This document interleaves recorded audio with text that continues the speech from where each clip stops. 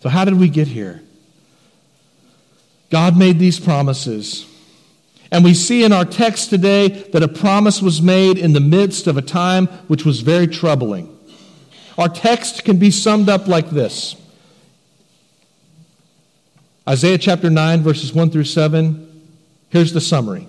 The only hope for people suffering from disaster after disaster, both physically and spiritually, is a God who will destroy their enemies and a Prince of Peace who is coming.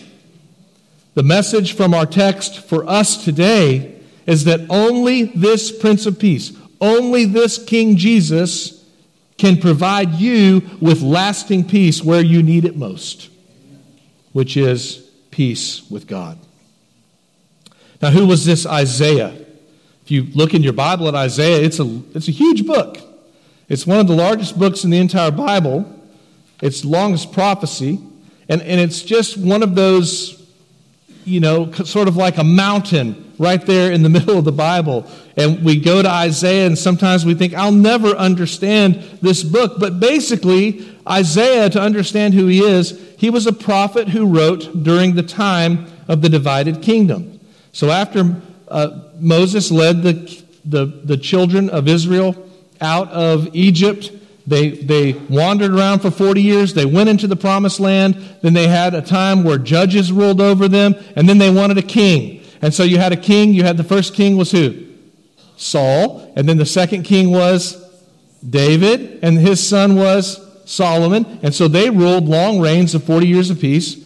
And then after Solomon died, the kingdom was divided. And 10 tribes in the north broke off from the 2 tribes remaining, Judah and Benjamin, in the south, and they sort of had like a north and south kind of thing like our country did back in the 1860s. And so you had the northern kingdom, which is called Israel, and you had the southern kingdom, which is called Judah. And so Isaiah was living in Judah, and he was prophesying during the time when the kingdom was divided. And so sometimes when the kingdom, after it divided, sometimes they would get along. Israel and Judah would get along. And sometimes they would fight with one another. And all this depended upon different alliances. Were they making an alliance with this neighbor or with this neighbor? But Israel came to a point where they teamed up with Syria. And they wanted to come down to Judah, these 2 tribes in the south. And they wanted Judah to fight with them against the Assyrian Empire. Of course, the Assyrians would kind of go up that Fertile Crescent, and they would come down, and they would come after those 10 tribes in the north. And so those 10 tribes in the north went to the 2 tribes in the south, and they said, help us and help Syria as we fight against the Assyrians. And Judah was reluctant. And so Israel and Syria invaded Judah, and they devastated them. They killed tens of thousands of their people. And they were devastated after the destruction of that invasion and that terrorism. And their king was a king named Ahaz, and he was a terrible, terrible man, terrible king. But the Lord told Isaiah, he said, and this is in Isaiah chapter 7, he said, go tell King Ahaz, don't be afraid of Israel and Syria. Even though they're attacking you and they're destroying you and they're terrorizing you because they want you to fight with them against their enemy, don't be afraid of them because I'm going to destroy them. Isaiah told Ahaz, this evil king, he went to this evil king and he said, Ahaz, trust in the Lord. And he said, you can ask God for a sign that you can trust him. And Ahaz said, I don't want to ask for a sign. I'm not going to do that. And it sounds like, I'm not going to put God to the test. Well, Ahaz, you're a good person. He didn't want God to give him a sign because he didn't want to have to believe it. He didn't want to have to trust in the Lord. A lot of people don't want to hear the truth because, like I said earlier, once you hear the truth, what is the deal? You're on the hook for it. If you're told to trust in God and God shows himself to you and proves himself to be trustworthy and righteous, then you're on the hook to surrender to him. And a lot of people just don't want to deal with that. And that's why they stay away and they keep the church and they keep Christians at an arm's length. Ahaz was like that. He didn't want a sign. And Isaiah said, well, you're going to get a sign anyway. A virgin is going to conceive and have a child. Now, what does that mean? What happened? Some people think perhaps after that prophecy was given, perhaps a virgin could mean one who's never had relations with a man, or it could just mean young girl. Probably scholars suggest that in the royal household, that after that prophecy was made, somebody conceived. Every prophecy has a near meaning and a far meaning. And the prophecy, a virgin will conceive and have a son, we understand in Mary's case, she was actually a virgin. And so the near promise was that a young girl or a virgin will conceive and have a child. That's going to be the sign that you can trust what I'm saying to you, that you need to trust Ahaz, you need to trust in the Lord and not be afraid of Israel, and don't be afraid of Syria, because they are going to be destroyed before that child who is born is eating solid food. Your enemies are going to be destroyed. That was the promise Ahaz had, that he could trust in the Lord to protect him. But you know what he did instead? He made an alliance with the king of Assyria. He went to Israel's enemy and said, I'll help you instead, and here's all the gold and silver from the temple. And so after he did that, Isaiah had to come back, and he had the sad job of telling the people of Judah that they were suffering from wars. They were suffering because they had a bad king. And even though times were tough because they'd had to give all their tax and their tribute to the king of Assyria, times were going to get worse. But in all this bad news in chapters 7, 8, 9, and so on, in the midst of all this bad news, there are glimpses of hope. There are glimpses of what's going to happen after the suffering, after the dark of night. There is going to be a dawn for God's people who had suffered so much. And it's a prophecy. It's a prophecy for those people that were near to that situation, that there was going to be a hope and a future for them.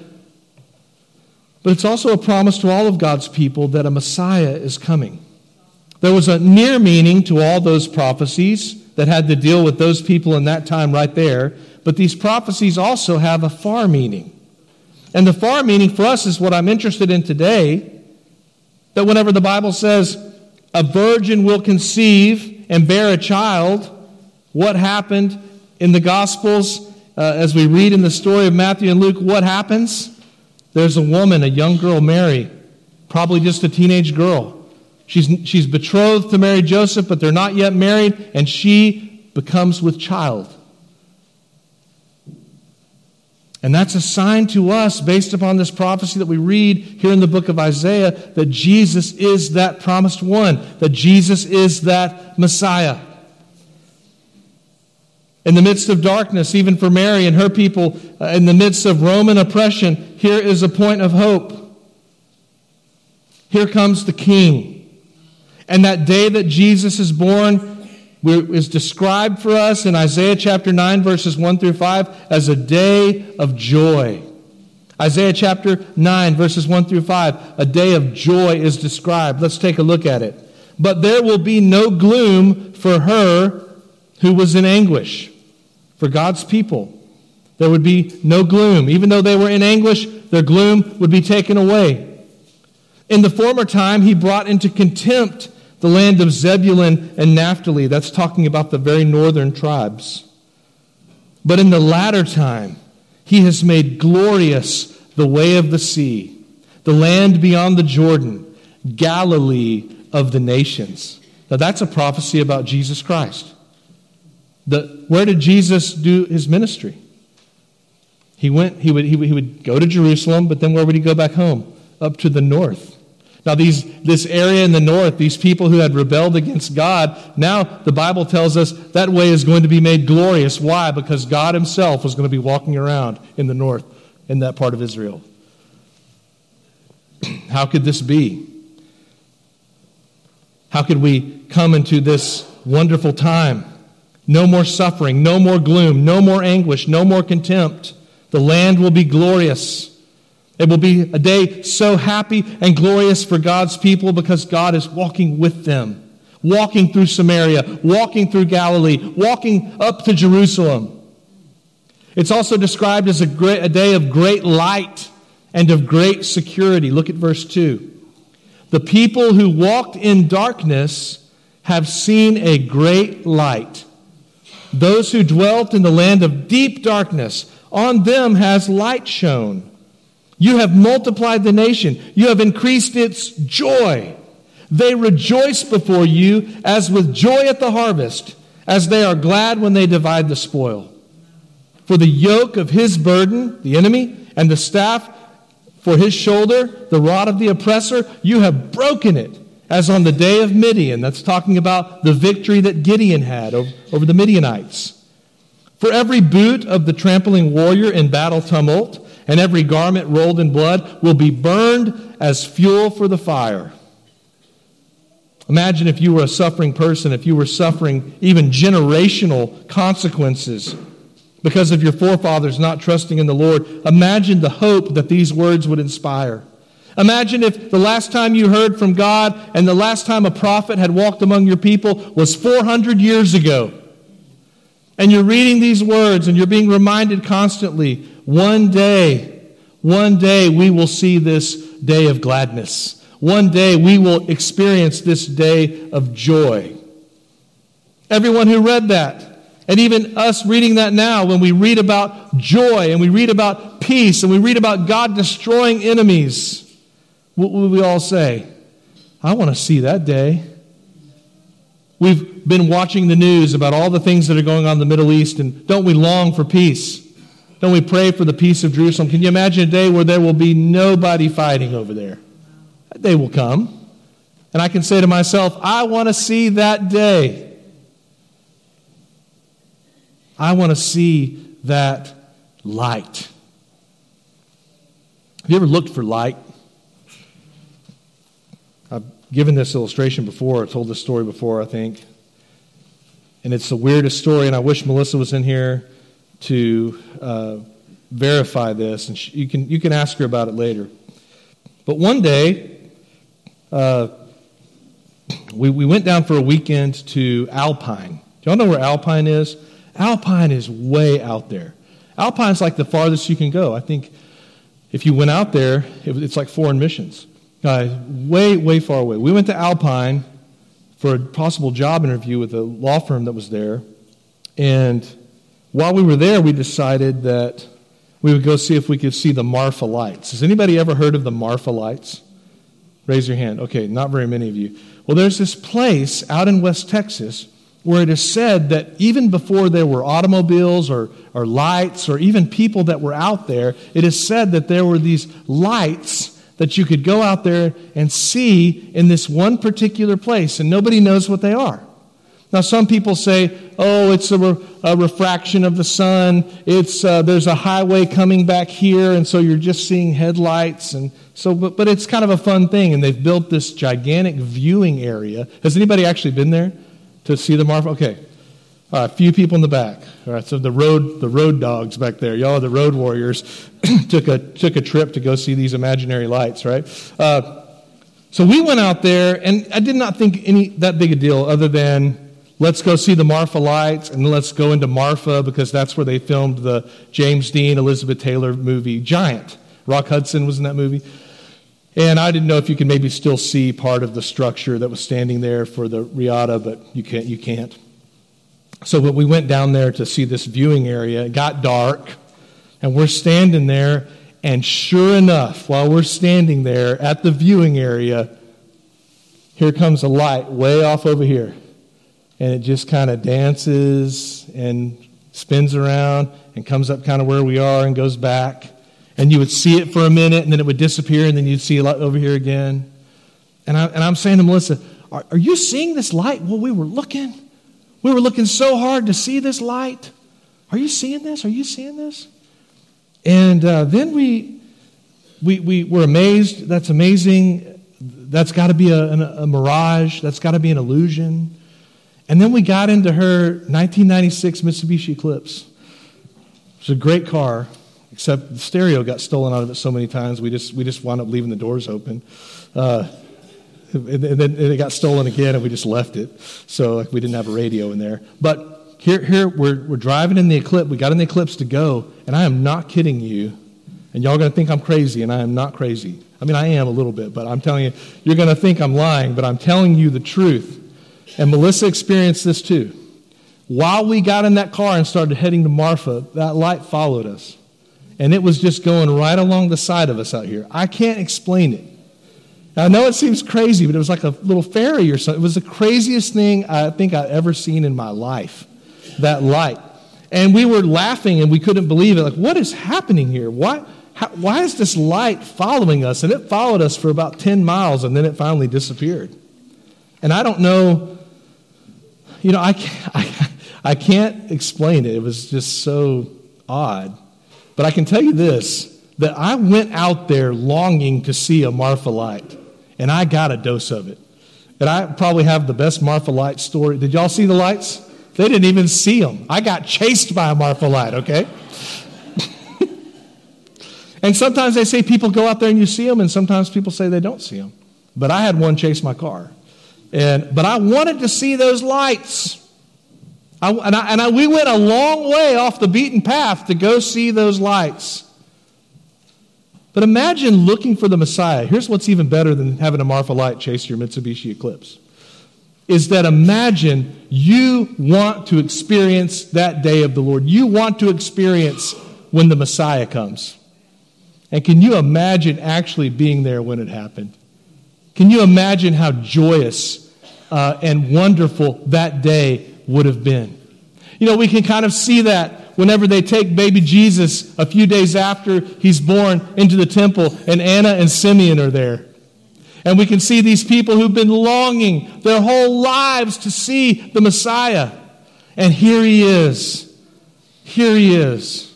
And I know we're over almost 2,000 years removed from that. But today, can you maybe get a glimpse of what that joy would have been like to see that light? Much better than a Marfa light. To see the light of Christ and to see that day. To see that day.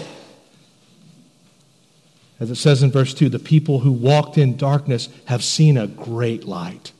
Those who dwell in land of deep darkness, a light has shone on them. In verse 4, they're rejoicing, not just because of the light, but because when the light shows up, their enemy is defeated. Now, what is that enemy? Well, for those Israelites, their enemy would be those who would conquer them and those who would oppress them.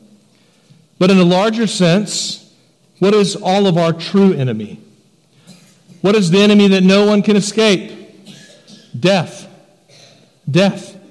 And yet here comes this great light into the world to conquer our greatest enemy, which is sin and death. The oppression of sin and death are broken by the work of Christ on the cross and in his resurrection. And so for those of us in Christ, verses 1 through 5 should describe every single day of our life. I was walking in darkness. I've seen a great light. And that great light came and it destroyed my greatest enemies. And I am rejoicing, and every day is a day of great joy because I'm a believer in Jesus Christ. And when I'm feeling defeated, when I'm feeling discouraged, when I'm feeling the weight of my sin, I have to remember verses 1 through 5 and say, every day is a day of great joy because, yes, I do have an enemy. My enemy's been defeated. I may be losing a battle now, but the war is won. Years ago, I had a friend of mine named Doug Powell, and he wrote a song for this pop group that at the time was called Hanson. And they were doing a demo of the song, and so we went in to go see them record the song. And so we're sitting in there, and I think I've listened to the record. I don't know if I'm singing on it. I don't think I'm singing on it. But I know I'm clapping my hands on it because we all got around in a circle, and we all clapped around this microphone, and the hand claps are some of the best hand clap work you probably ever heard on that song. I am clapping my hands on that song. But I remember when he was recording the song, we just all loved it. And we said, once Hanson hears this, they are definitely going to want to put that on their Christmas record. So the agents had said, Hanson's about to record a Christmas record. Get us your songs in. And so they rushed to go record this song, and Doug was recording the song. And we were loving the song. And you know what the title of the song was? Every Day is Christmas. That was the title of the song. And of course, it's about this guy saying, oh, I love this girl so much, and we're so in love that every day is like Christmas, and your presence is a gift, and all this stuff. But the title of the song is good, even if the verses were corny. For a Christian, every day is Christmas. Every day is Christmas. Every day should be a day of joy and happiness and victory and darkness to light and defeated enemies, because every day for us really is Christmas. That's how the day of joy is described. Christ is come. And so every day we can walk in that joy of that great day which has been described.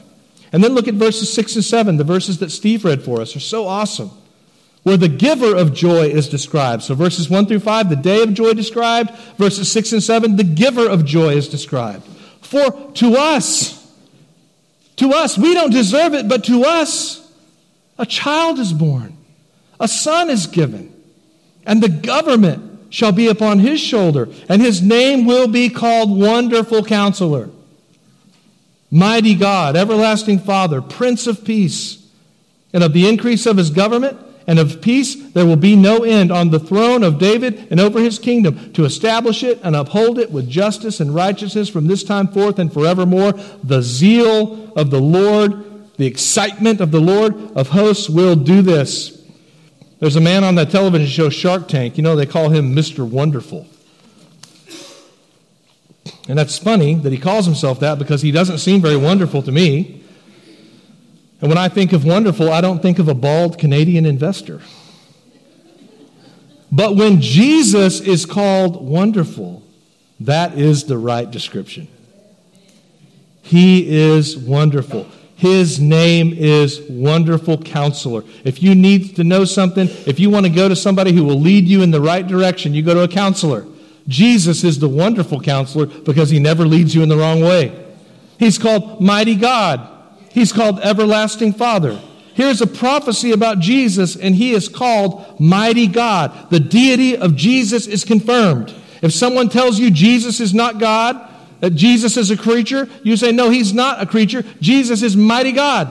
He's not a creature. He's not created. He's the Creator. And here he's called Everlasting Father. And that doesn't mean that Isaiah is saying Jesus is the same thing as the Father, because we know that Jesus is a person, the Son, the Father is the Father. But what he's saying is that Jesus, when you read this, Everlasting Father, when you read it, what he's saying is Jesus loves like a father. How should a father love his children? He's called to shepherd them tenderly, to lead them, to protect them, to guide them. And here we are imperfect, and yet Jesus loves us like a father would love us. He leads us, he cares for us in the way a perfect father would. And then he's called the Prince of Peace, the ruler of peace. He's wonderful, he's mighty, he's everlasting, and he's the Prince. And of the increase of his government, what is this talking about? He's ruling, he's a governor, he's sitting on a throne, there's no end to it. He's going to be a prince and a king forever. And he's going to sit on the throne of David and over David's kingdom to establish it and to uphold it with justice and righteousness. David was given a promise. David, on your throne, one day there's going to be a king sit here and he's going to rule forever. That's a promise God made to King David. One day on your throne, a king who will reign forever. How is that prophecy going to be fulfilled? One commentator says it this way: against all hope. Because if you looked at everybody else that ever sat on David's throne, did they do a good job? No. Everybody was imperfect. And even if they were a good king, they died. They didn't rule on that throne forever because they died. But against all hope, even though we see our Savior on the cross, we see his body lifeless, and he's put into a tomb. Against all hope, what happens 3 days later? He walks out victorious.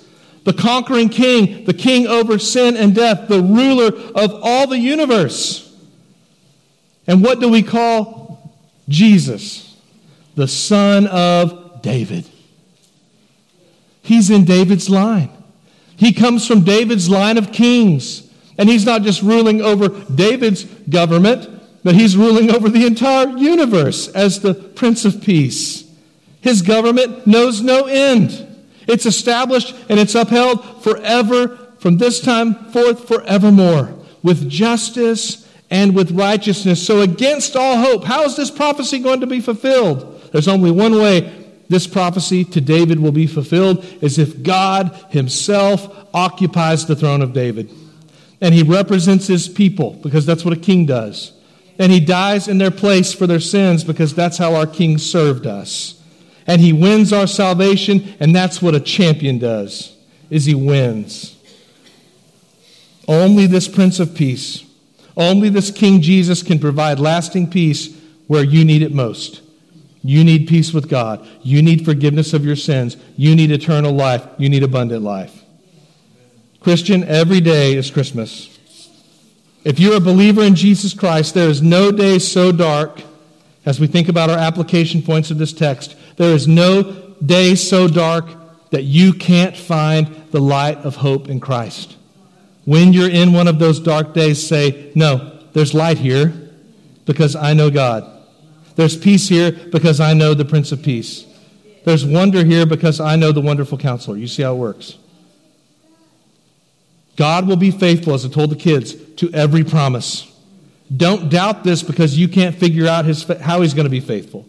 You just believe that he is faithful. You can't see it, and maybe it's not going to happen in the way you would make it happen, but God will keep his promises, and God is always faithful. As I said at the beginning of the service, or the sermon, it's important to know how we got here. But it's also crucial to know where we are going. So we're reading about a day of peace that happened back here. And so we would say that in some ways, the conquering and the war is over, and the peace and the joy is here. It's already here, isn't it? But there's also a part of it that's not yet here. So where are we going? There's a day that the Bible describes when this will be fully realized. So we talk about the kingdom of God and we say it's already here, but it's also not yet fully here. But one day it will be fully here, where the Lord of all will reign over all. Have you submitted to him? That would be my question for you if you're not a believer. What does a day of joy look like to you? For those of us who have trusted in Christ, the day of joy for us is knowing our Savior Jesus Christ. It's understanding that God has sent him to meet our greatest needs. But what does a day of joy look like to you who is a non-believer? What does victory over your enemies look like? What are your joys and your hopes and your dreams for a better day? What are they based on? Well, your joys and your hopes are based on the ups and downs of life. Your hope and security is here on earth, and it can be taken away from you, and it can be lost, and it can be threatened by circumstances. And you may be sitting here today, and peace seems like something you can't even fathom in your life because you are not trusting the one who is called the Prince of Peace. You will not know peace until you know the Prince of Peace. There was an old bumper sticker used to say, "No Jesus, no peace." And then it also said, "But if you know Jesus, you'll know peace." They were kind of a play on words. Well, it's true, isn't it? If we want to know true peace, we need to know the Prince of Peace. And ultimately, that's how we got here today. Because a son was born all those years ago in Bethlehem. Because there was a new kid in town, and some people said, well, I guess he's just another kid. But some people understood, this is the light we've been looking for. All of history had been working up to that moment that this one would come, and he would reverse the curse of the garden, and he would ascend to the throne of David, and he would sit there and reign and rule, but that he would also sit on the throne of our lives. And this is our hope, and this is our joy, and this is the promise. Do you believe it? Let's pray.